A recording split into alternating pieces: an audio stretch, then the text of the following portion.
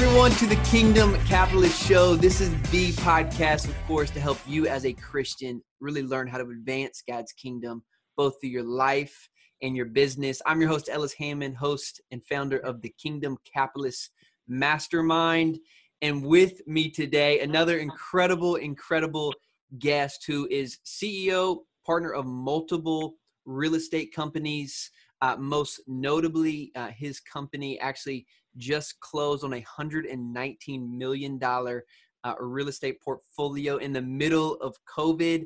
But most interestingly, I think about Josh, about our guest, I don't want to spill the beans exactly who he is yet, is he was a triple major in college, and not in what you would think a real estate CEO or investment firm CEO would be. And he actually triple majored in theology, apologetics, and missions. And so I can't think of a more qualified and more interesting person to really talk about this idea of kingdom capitalism, of really doing business as ministry. And so without further ado, let me introduce everyone to Joshua Ungerech. Welcome to the show, brother. Thank you so much for having me. Really appreciate it. Looking forward to doing this with you. Yeah, man. So before we kind of get into your story, tell our audience, that was your bio, that was your intro, right? So but just real quick, kind of 30,000 foot view, who are you, man? I would love to learn more about, again, your family, but also kind of what you're doing in business as well. Tell us who you are. Yeah, so I think most importantly, I'm very blessed to be married to Catherine, and I have 4 kids actually right now, 3 of whom are my 7-year-old son, and I've got a 5-year-old twin, boy and girl. And then we've got a little girl, Sophia, who is actually in India right now that we have been matched with, and we've gotten the court order that she's legally our child. But as a result of COVID, we have not been able to get the approval from India to go get her. So we're really looking forward to bringing her home. But from a business perspective, I never thought in a million years that I would be in business. In fact, in high school and college, I thought corporate America was evil. That, at best, maybe it would be a means to an end to support missions, but that, the only worthy calling was foreign missions. And now here I am. We're gonna get into that, man. Don't worry. We're gonna take a deep dive on that topic. I can't wait to hear that. So your company's name your company just so our audience has an idea of where they are, what they are.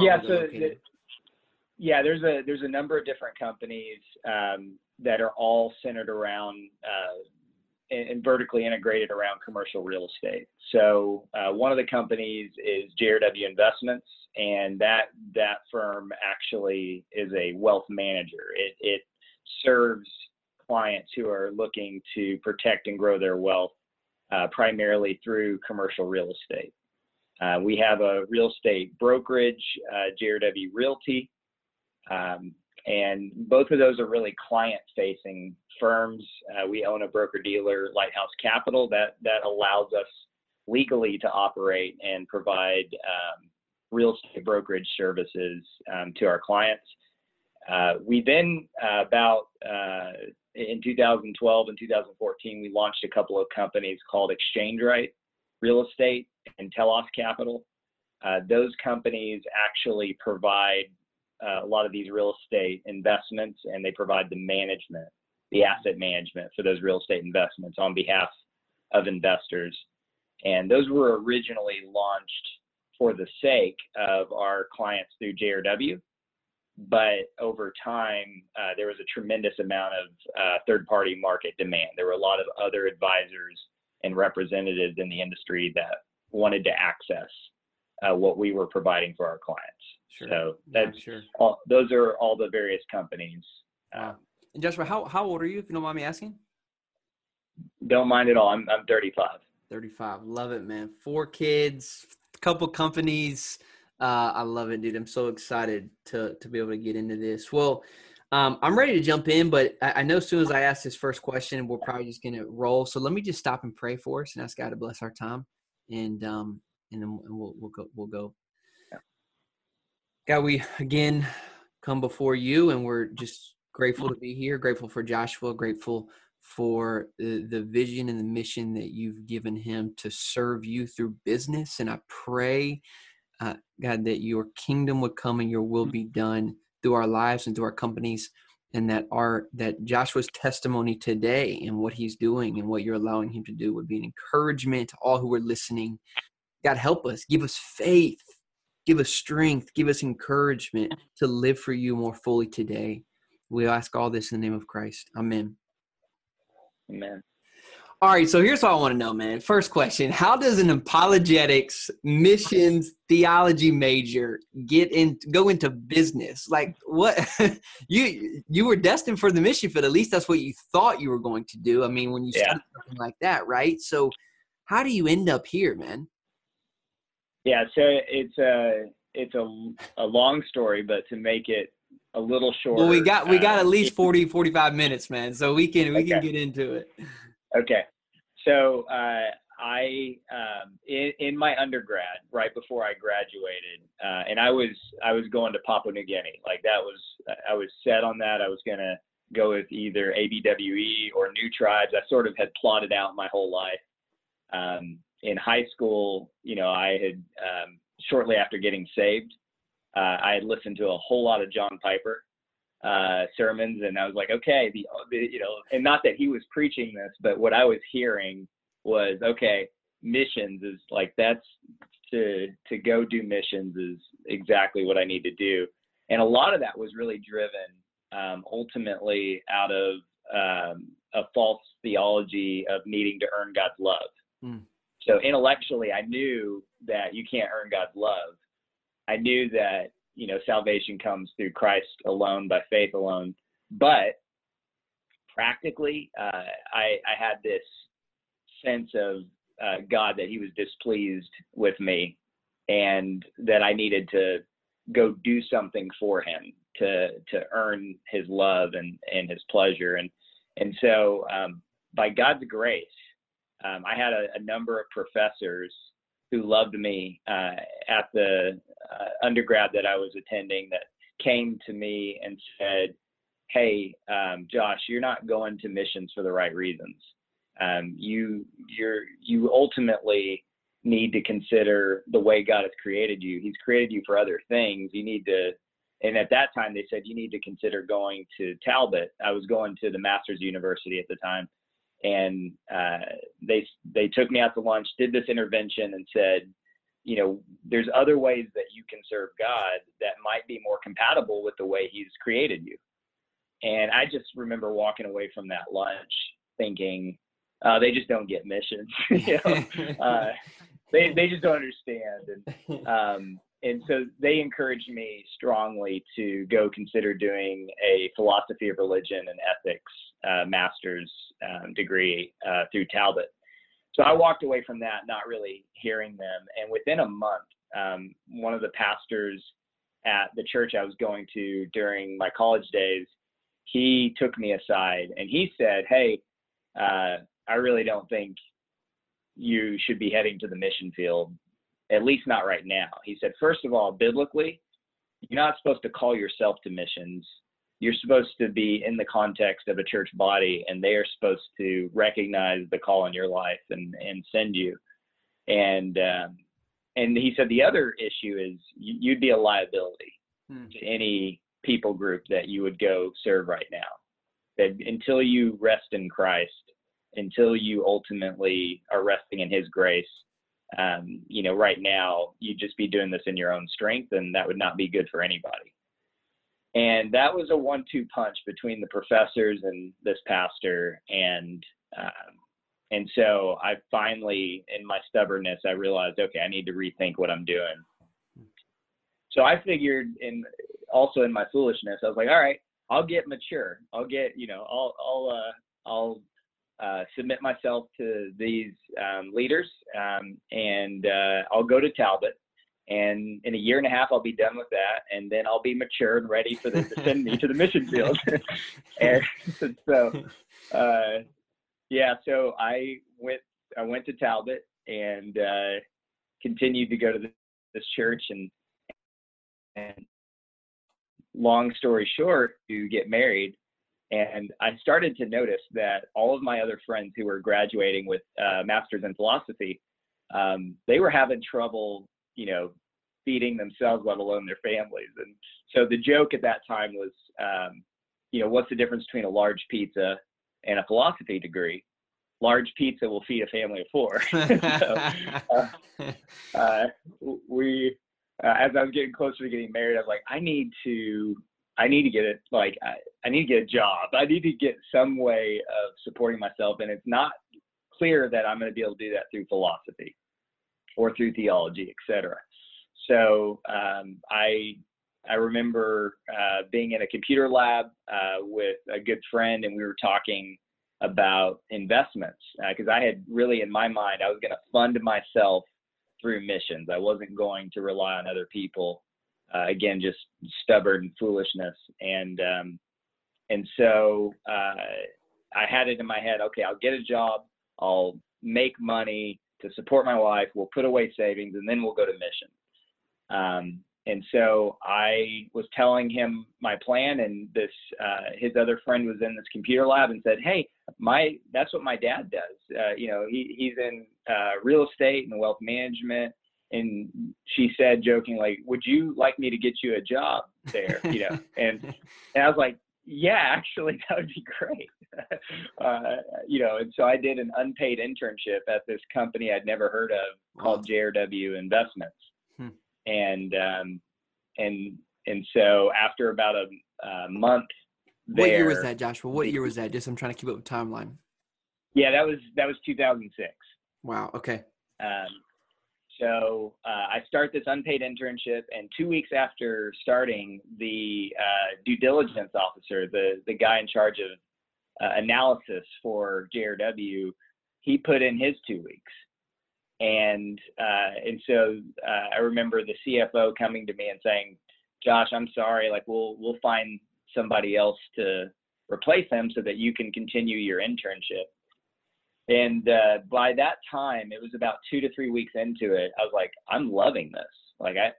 I'm really enjoying going through these thick legal documents and finding all the places that the attorneys hid, the reality and the risks of this investment, really unpacking that. So I ended up telling the CFO at the time, like, I enjoy this. And by the time this guy's 2 weeks were passed and he had left, I said, hey, instead of hiring someone else, would you let me do this? And so I'd been there about a month, and I'd been working 80 to 90 hours a week because I had nothing better to do. So I was just soaking it up and loving this and realizing, like, having my eyes open for the first time, like, I think I was created to do this. Like, I was really enjoying it. So long story short, just continue. They ended up saying, yes, we'll give you a shot at doing this. And then I asked, well, can you pay me? So they started, giving me a wage. And so fast forward, a number of months, I was soaking it up, loving it, doing due diligence for commercial real estate firm. And it just happened to be the third largest commercial real estate securities firm in the country at that time. And I didn't know that. And so I got to know the main owner really well, really learned a tremendous amount from him. And just at the time, because I was not yet married, I had a ton of time to invest. So I was working typically 80 to 90 hours a week. Anything I didn't know, I would try to write down and try to learn by the next day, and then rinse and repeat. And so ended up getting married. This was back, 2000. So I got married in 2007, and the industry was really hitting its peak. I would say, around 2007. And so, I'm looking around at this industry that's, doing just doing tremendous amounts of business. And I was thinking, this is great. Wow, this is a lot of fun.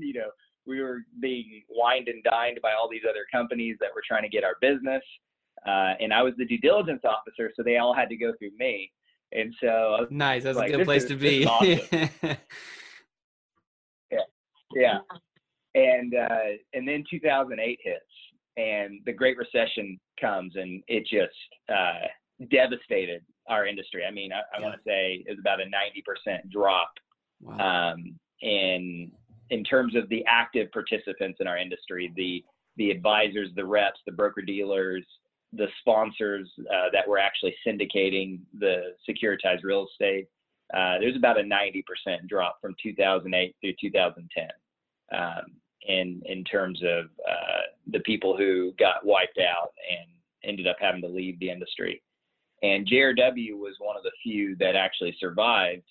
And it was really because of the fact that we diversified our clients, and then we had this huge emphasis on due diligence.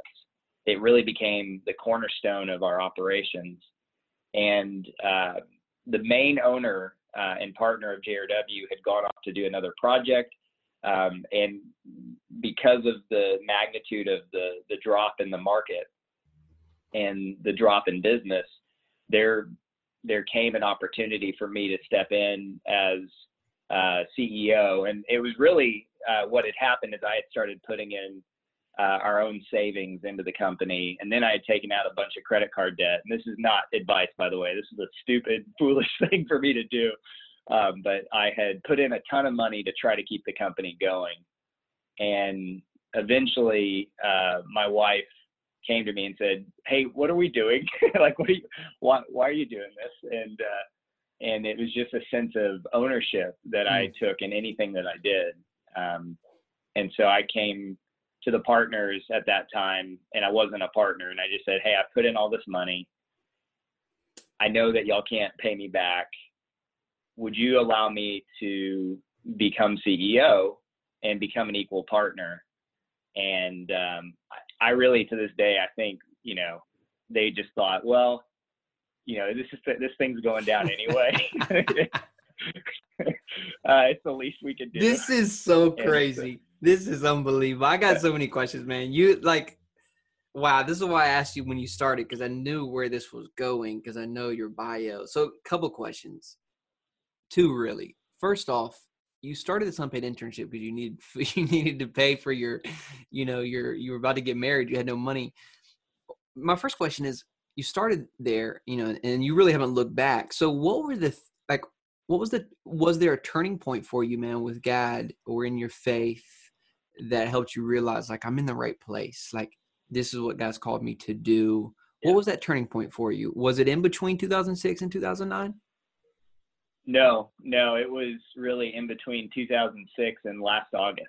It's been a long process of God in his grace breaking down not only the secular sacred divide that I had, which is a false divide, but really helping me to realize that I can rest in his love and in his grace, and my performance has no impact on his grace and on his work. And so ultimately, that has been a 22-year process that God has taken me through since I got saved.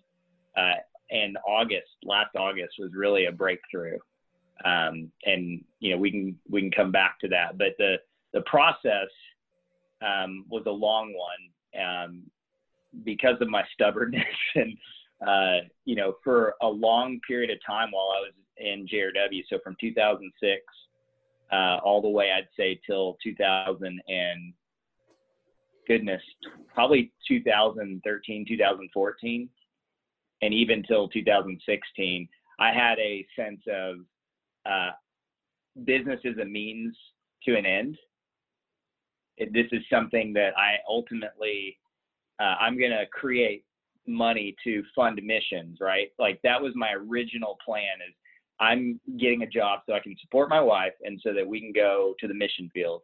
And then it morphed from that in about, I'd say from 2009 to 2012, it morphed from that to like, wow, I think I might have been created to do business, but I still thought of business as a means to an end only. And that business in and of itself could not glorify God, but what you did with the profits could glorify God. And so that was really from 2009 to 2012. I was in a position where we were starting to do really well, particularly by the time we got to 2012. But because I saw everything as a means to an end, I was a terrible person to work for. I was this driving perfectionist, impatient. The joke used to be, all I demand is perfection immediately. No big deal, and so I was actually, for a long period of time, ashamed to reveal that I was a Christian because I was such an ass to work for. And ultimately had my COO at the time come to me, and this was, and I'm going to get some of the dates wrong, but I think this was around 2000, somewhere between 2012 and 13. My COO came to me and just said, I can't do this anymore. You're terrible to work for. I'll give you 6 months to help you with the transition, but I'm basically done. And I remember begging her, hey, would you please, I'll go get counseling. I'll figure this out. But would you give me another chance? And she said, no promises, but, let's see if anything changes. And so I did get counseling. And I went from driving perfectionist to neutral. So it helped. It made a difference, but it wasn't really the full transformation that God was going to bring about over the next few years. And then I want to say it was 2014 or 15, and forgive me for not knowing the dates exactly, but the next big transformation was God introduced me to a company called Beaten Bow out of Lubbock. And I had, for a long period of time, again, taking that whole secular sacred divide, I'd gone through a period where now I was neutral, I was nicer, but ultimately I still saw business as a means to an end. And so I was taking the profits that God was creating in the business, and I was giving it away. And I was like, okay, that's my calling. That's what I'm supposed to do, is create profits, give it away, and that sanctifies what I'm doing. And so God in his grace took us through a period where the profitability got stripped away and we were just breaking even. And all of a sudden I go, oh my goodness, I was supposed to be on the mission field. I was supposed to be supporting missions. I hate corporate America. Like, that's evil, and here I am, I'm in corporate America and I'm not funding missions because he took away the profitability. And I just had this identity crisis of like, what am I supposed to be doing? Like, I'm in the wrong spot. Yeah. And I had one of the charities that we had been supporting, their CEO said, hey, I want to take you out to Beaten Bow, to Lubbock. I'm taking out some other business leaders. I'd love to take you out there. I was like, hey, Kevin, I don't have, I don't think I'll be able to support you this year the way I've been able to in the past. And he's like, that's not why I'm calling you. I'm calling you to come, to this thing, and I want you to come. I think you'll really be blessed by it. So we go to this business. They're a home builder out of Lubbock they've been tremendously successful.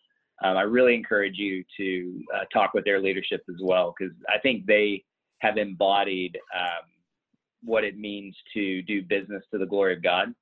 And honestly, a lot of what I have been doing over the last few years with my partners has been learning from them and just applying it in our context. And so I went and sat with their leadership, and it was like drinking out of a fire hose of God's grace and just opening my eyes. And one of the first questions they asked early on was, how is God, how are you stewarding your people, and how is God showing his love to your people through you? And I had to admit, it wasn't a rhetorical question. It was a painful one. I was like, I don't think that the people that are at my company are really encountering God's love through me at all. You know, at best I'm providing, you know, like a job and a paycheck, but I'm not showing them God's love. And they said, look, profits are a derivative of what you're doing, but they're not the primary stewardship. The people that are employed by you are your primary stewardship. And that's a stewardship that God's given you. And you have the opportunity to love them and shepherd them. You have the opportunity to show them the love of Christ. And frankly, business is one of the few opportunities that these people have to hear about Christ, because they don't have to show up to church. They don't have to go to some ministry or charity that's Christ-centered, but they do have to show up to work 5 days a week. So how are you taking that opportunity, and how are you loving them, and how are you showing them Christ? And that wrecked me. I was convicted, like I was not being a good steward, and that God ultimately, he's the one who's responsible for the profits. And one of the other big lessons God showed me at that time is, like, if I don't give you profits, if I don't give you the money, then I'm not expecting you to steward it. You know, that's ultimately his responsibility. And so, but he's like, I have given you these people. What are you doing with these employees? And so I went home from that, and I started praying for God to break my heart. That was one of the things they encouraged me to do, is just pray for God to break your heart for your people. And so I started praying that, and God answered that prayer. And we ended up, I flew my partners out, and I flew our executive leadership team out within, I think, a couple months of the first meeting. Beat and Bow hosted us again, and we just sat at the feet of all their leaders, and they were just pouring out all this truth on us. And we went home from that. Were your partners and executives Christians as well? Yeah, they are. Okay. Yeah. So I have two other partners in each of the companies, and in a couple of the companies, it's just one other partner, and they're both believers, and which is just, it's been the coolest and most encouraging thing for me to get to partner with believers where we can come before the Lord, you know, especially during COVID and other things, and just be on our knees, recognizing we desperately need him and we need his provision. It's not about what we can do. And so we came home from Beat and Bow, and we transformed everything that we were doing. Like we increased everybody's pay.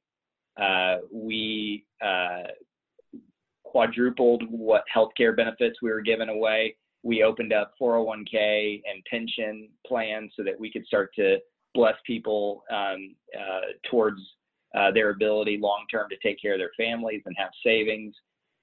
We started doing leadership development, leadership training. We started building out discipleship all throughout the organization. And again, this wasn't us. This was God's grace, and it was taking from just the generosity of Beat and Bow and learning their lessons over the past 2 or 3 decades and getting to apply them in real time to our situation.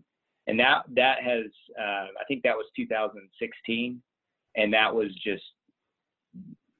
really the first time that we started to really do business as a kingdom venture. Wow. And then what was really amazing is God then unleashed profitability after that. We increased our costs because we were starting to really take care of our people at a time when it made no sense. Logically, from a business perspective, you would not increase, you know, if you're not super profitable, that's not the time to increase payroll costs. And that's exactly what we did out of faith, and God just poured on. He's like, you know, showing that we can never be more generous than he is. So that's a long and short of it. So that's amazing, man. Wow. I only asked you one question there, Joshua, but you've delivered, man. That's really encouraging. I just want to take a second for that to really sit in for our listeners. A lot of the things you said there, I mean, especially out of the end, you gave out of faith, even when it didn't make sense. I think we've heard that a lot on this show, that building a kingdom business, especially in the beginning, that, you know, transforming your business into a kingdom business sometimes always doesn't make sense from a secular standpoint, but it's really trusting God. Yeah. That's absolutely right. That people is your greatest calling and not profit. That's massive, man. That's so good. That's why we exist. Well, let me ask you a little bit lighter question here then, while that still sinks in. How the heck did you have the kahunas to go and ask for the CEO position after 3 years of being in the company? Are we serious? You don't even, you were a philosophy major, man. Like, how do you even, what was, I guess, I don't know if it still was at the time, the third largest, security exchange company or real estate company at the time. I mean, how'd that happen, man? Yeah, I mean, it was just, it was really born out of foolishness, right? I think I had taken out by that time $80,000 in credit cards just to keep things going. Wow. I mean, it was nuts. I mean, honestly, looking back, it was God's grace, despite my foolishness, that everything came about the way it did. But ultimately, I think it was just a position of my wife coming to me in wisdom and, graciously saying, what are we doing? We've put in our savings, we put in all this debt, and now, you're not even a partner. And she did this graciously. She wasn't, making me feel stupid. She should have, was not wise what I did. And so honestly, I think it was just a reaction to like the situation that here we are. I have stepped up into what at the time was there was a need. I'd been stepping up and helping to lead the company at that time without any title, without any ownership. And I had built up a good reputation within the company in a short period of time. In those 3 years, I had become, president of a division of the company, over all the research that had become a product, so there were things where I built up favor with the partners. But also I do think I'm not far off in saying, I think they had integrity, and they did realize at the time they could not pay me back for what I had put in, that the company was in that bad of a position. They had maxed out their line of credit. I mean, it was not a good situation. And so I think it was a big part of their integrity to try to do something to offset the reality that they could not pay it back. And so I give them a lot of credit for just being willing to take a shot, take a chance on me. And I think things were just so bad that it's like, what could it hurt? Let's try. And that happened, in October of 2009. And so I look back and it's a lot better. I think, it's a lot better to be blessed than it is to be smart. Or as the secular phrase is, a lot better to be lucky than to be smart. But the reality is the timing of when I took over was perfect. Mm-hmm. And it had nothing to do with my planning that out. That was just how God had it happen. Because that was really the low point. The fourth quarter of 2009, first quarter of 2010, that was about as bad as it was going to get. And everything from that point forward was going to provide a bit more growth potential. And that's exactly what I ended up experiencing. Mm-hmm. So interesting. Let me ask you another personal question, if you don't mind, since this has been awesome, man. And I want to ask this one too. I read in an article that either you wrote or Masters College put out on your behalf, and you said something to the extent that, part of our role as Christians or as kingdom capitalists is really doing excellent work. And you were talking about your clients who you serve, the investors that you serve, and it was interesting how you said, part of what you're doing is helping people think about building and growing wealth. Most of these people are not believers, or even if they are, they're putting their identity and their trust in their wealth. Yeah. That's our business too. We have a syndication company. We're helping people build and protect their wealth and multiply their wealth through through real estate. And we talk a lot about this concept of financial freedom. And it's interesting to me, man, that the way I feel most people talk about financial freedom, and it actually leads them away from trusting God and not towards trusting God, right? In almost every aspect. And so I want to ask you, man, how do you, and I wrote this question down to make sure I didn't screw it up. Like, how do you, and I'm just going to ask it really brutally honest, and I'll let you mess around with it, but how do you serve God by making people rich? Right? I mean, that's the basic of my question. What does that really look like? Yeah. So I think from a perspective of the people that we serve, we don't ultimately control what their worldview is, right? Mm-hmm. But we are very open about who we are, what we do, why we do it, what the passion is that drives us. And so in many cases, a lot of the people that we serve, the most important thing to them may be their wealth, as opposed to, for a believer, the most important thing to them is they're actually being a child of God, knowing Christ, and so from our perspective, it's really that idea of abolishing the idea of the secular sacred divide and saying, okay, we can be excellent at managing wealth. We can do a phenomenal job at managing wealth. And insofar as we are able to do that by God's grace, we are then able to employ people, love them, take care of them, steward them well. We are able to invite our clients. Our passion statement is that our passion is to empower people to be secure, free, and generous. And so the idea there is for the clients that we serve, for the investors that we serve, we want them to have financial security. We want them to be able to take care of their needs. And in most cases, quite frankly, we're not making people rich.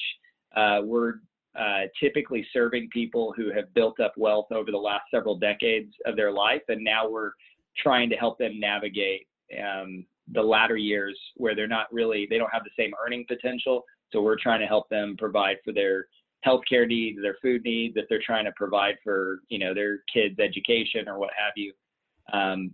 So it's how do we ultimately help them be secure, free, and then we want them to be also generous. Mm-hmm. And then we think about that in the context of our people, the people who serve alongside us, our employees. We think about how do we help them be secure, free, and generous? How do we reward them for their efforts, going beyond giving them financial security to giving them the ability to be generous? And then we turn that into how do we do that with our community? And so we think about all the profits that God has blessed us with. We first and foremost, we take care of our families. God's given us the provision so that we can take care of our families, but then all the excess, my wife and I don't believe in retirement, which is really ironic to be in a wealth management industry that is often serving people who are in retirement. But from our perspective, we think of all the excess profits as that's a stewardship that God's given us. And so our philosophy is let's empty out our bank accounts every year, other than having a prudent savings for a rainy day. The idea is how can we give those profits to all these charities and ministries that are meeting some of the deepest needs of a hurting world. And so that is, again, that's the same concept of secure, free, and generous. It's how do we empower those ministries and charities to come alongside those people who are among the most vulnerable? And how do we help those people become secure, free, and generous, where they can turn around and be so blessed and taken care of that they can then become a vehicle to turn around and bless and take care of others. And then we bring that full circle back to our clients, and we start to, we've been inviting them into that. Even though a lot of them don't know Christ, we're saying, hey, here's what we do with our wealth. Here's what we're doing with the earnings that we're able to achieve. And we're showing them, here are the ministries and the charities that we're supporting. and we're inviting them into that same reality so that they can start to experience what it is to be generous, and in the context specifically of knowing Christ. So, because that's really ultimately what motivates us. So much there, man. This is so good. Can you go back? And that was funny you say this, because my next question was just, what are some personal financial decisions that you've made that might be able to help and serve our community? Can you explain that a little bit more about what you mean of emptying out your bank account each year, and just how you, first thing that's going to come to people's mind, that comes to my mind is, well, how do I be prudent? How do I take care of my family? Right? Like how'd you get there, and what does that really look like? That was a really long process that I'd say between 2006 to 2009, as I started to actually make money, I started to struggle with, well, how much am I supposed to keep? How much am I supposed to put away for retirement? How much am I supposed to give away? And I just didn't have a theology, an understanding, and a framework for that. And so I started reading through scripture, and the light bulb went off as I was going through scriptures. Like, there is no such thing as retirement.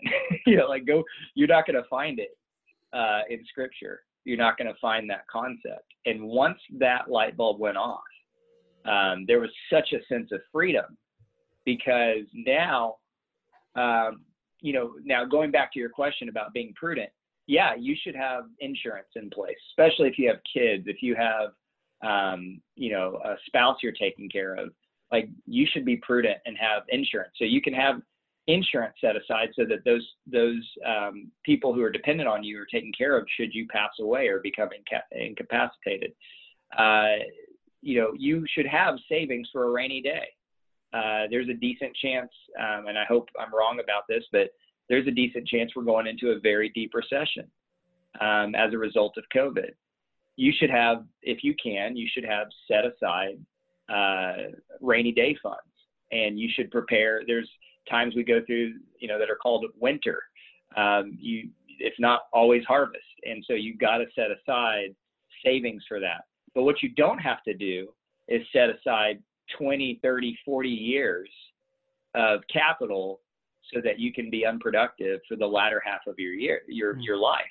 And I think a lot of people, a lot of their resources unconsciously, because we all are kind of brought up to think about how do you save for retirement. I think you start to build up assets for quote unquote retirement. And a lot of people are thinking, okay, well, that could be 55 or 60 until I die, which is, maybe another 20, 30 years. So speaking for myself personally, once that concept of retirement was no longer a thing, it freed up all this capital, because once I set aside my savings, that meant everything else that came in after I took care of my family's needs for that year, after the savings for a rainy day. So call that 6 months to 12 months of expenses without income that you set aside so that if you go through something really bad, or if you think we're heading into a depression, maybe that turns into 1 or 2 years of savings, but after that, then the rest of the money, what are you going to do with it? Well, from our viewpoint, wanting to be a good steward, we just said, look, let's give it away. We don't know when Christ is coming back.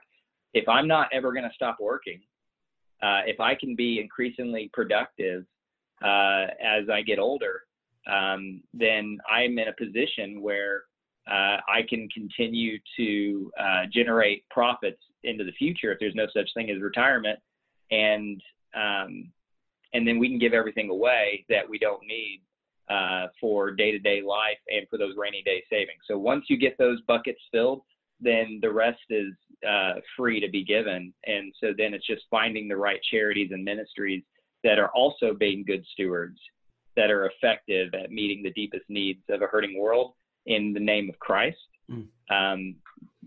That then becomes the vehicle through which most of our earnings gets sent every year. Yeah. Wow. We could stay on this topic all day. Let me ask a follow-up question to that, and then we're going to close up here. So I love that, man. And again, I'm thinking through the ears and hearts of my audience, right? As they're thinking this, because I know there's what I've learned in leading Kingdom Capitals in our mastermind, there is a desire to live this way, man. Like we know we're called to be radically generous, and yet there's this desire to still live radically comfortable, right? So it's like, we know we want to live radically generous, but yet our hearts and our flesh want to be radically comfortable. So I guess my thought, though, to hear you say I'm going to become increasingly productive, my only pushback or maybe follow-up question is, well, what if you can't continue to work at the capacity you're doing at 35 years old, right? And with the energy that you have at 35. I'm just saying, like, what if you don't become increasingly productive? There's a decline in that productivity. Well, yeah, and to be fair, it also depends on what vocation, right? Like because I'm in wealth management, I become increasingly more effective with more experience. And it's the idea of compounding trust and compounding excellence. So, we have over 3,000 investors who have entrusted their wealth to us to some degree. We are in a position where we have been able to do really well in the midst of this COVID crisis because we've been protected by the Lord, and we've been really well prepared. That reputation then compounds. So we've gone through this crisis. We'll have that many more people who will then entrust their wealth to us, most likely coming out of it. So it's not that I will have the same energy level, 20, 40, 50 years from now.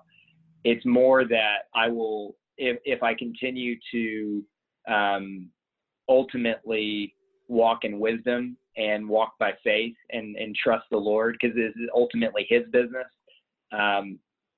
I have the potential to continue to earn capital. And it doesn't have to be more than what I earned when I was 35. That's not really the point. The point is I just don't have to have 20, 30, 40 years of savings set aside. Right. And that sets free all this other capital to be used today for the needs that exist today.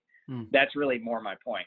Now, if anybody who is using their mind primarily for the vehicle for their vocation, I mean, the unique thing that a believer has is we have the Holy Spirit. We get to serve Jesus. He's our boss, no matter what vocation you have.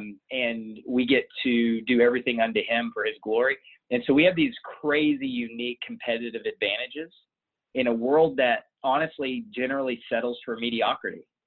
And what I've found for a lot of believers is if they have this sense of like, I'm serving the Lord and I'm going to do it by His strength and not by my strength.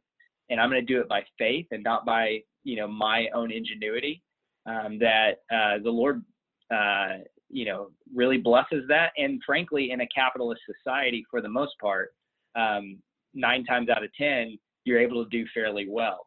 Now, for someone who's primarily working with their hands, it's the strength of their back that is going to create their paycheck. There may be stewardship things they can do in terms of how they save that capital and how they create other income over time to replace that. But to be fair, if you're able to use your mind primarily to drive your earning potential, you have no limit in terms of, getting older. You get wiser. Hopefully you get more trust over time with people. So I will say, to be fair, if somebody is primarily earning what they are earning through the sweat of their brow, through physical labor, there is obviously an end to that, and you're going to need to have an income source once you no longer can physically continue to provide, if that makes sense. 100%. And that's that's the idea of what is really financial freedom. We have been taught, we've talked about this a lot on the show, is that financial freedom is not this massive nest egg that's one day sort of a retirement, because not even that is promised. And so it's rethinking, again, what is even financial freedom for that group of our audience. Joshua, man, this has been so awesome. Like, I knew this has had the potential to be a powerful episode. I'm so grateful for you, man. So grateful for the work that you're doing in your faith and just your boldness to share and to live openly. I'm grateful for what God has been. It seems like he's just kind of been dragging you through it, man, to really get you to a place where you can really listen and obey. And I'm so grateful for your obedience, brother, and just teaching us and encouraging us. So seriously, thanks for being here, man. Yeah, thank you for having me, and praise to God. He's been so gracious. He's been so good. Where can our audience go to learn more about you or what you and your businesses are doing? That way we can learn more about how to get involved. Yeah, so I mean, honestly, I would say that Beaten Bow Companies, everything we're doing well is borrowed from them. They've been generous to just open up how they do things. So I would really encourage people to go look up Beaten Bow. In terms of our, so it's BETENBOUGH, and then they have, I think it's called Kingdom Ventures or something like that. I believe it's Kingdom Ventures, but they've now started to really do a good job of packaging up what they have learned and making it a lot more accessible to other business leaders. So I just can't recommend them enough. And then, in terms of our businesses, ExchangeRight.com, just like it sounds, ExchangeRight.com is one of the main companies, and then JRW.com is the wealth management firm. So you can learn more. You can see, our philosophy of wealth management, our distinctives of how we operate, our passion statement, et cetera. All that's built into those websites primarily. Yeah, absolutely. I'll make sure to put those links in the show notes so people know exactly where to go. So grateful for you, man. This is so awesome. I'm excited for our friendship to continue after this. I'm glad this gave us the opportunity to meet. So again, man, thank you. Everyone else, thank you for being here. Listen, if you have loved and enjoyed and are inspired and challenged as much as I am about this show, take a screenshot, share this bad boy on LinkedIn, and then go leave us a 5-star review, because that goes a huge way in really sharing this message. Seriously, we don't take that for granted. So please take a minute to do both of those things, sharing this episode and leaving us a review. We'll see you next week. Cheers. Hey, I hope you enjoyed this show today. If you want to learn more about our community, you're going to want to visit us at kingdomcapitalist.co. There you can find info on our private mastermind and even subscribe to our newsletter to get updates on new shows. And last but not least, land opportunities to get private trainings and coaching calls with the guest of this show.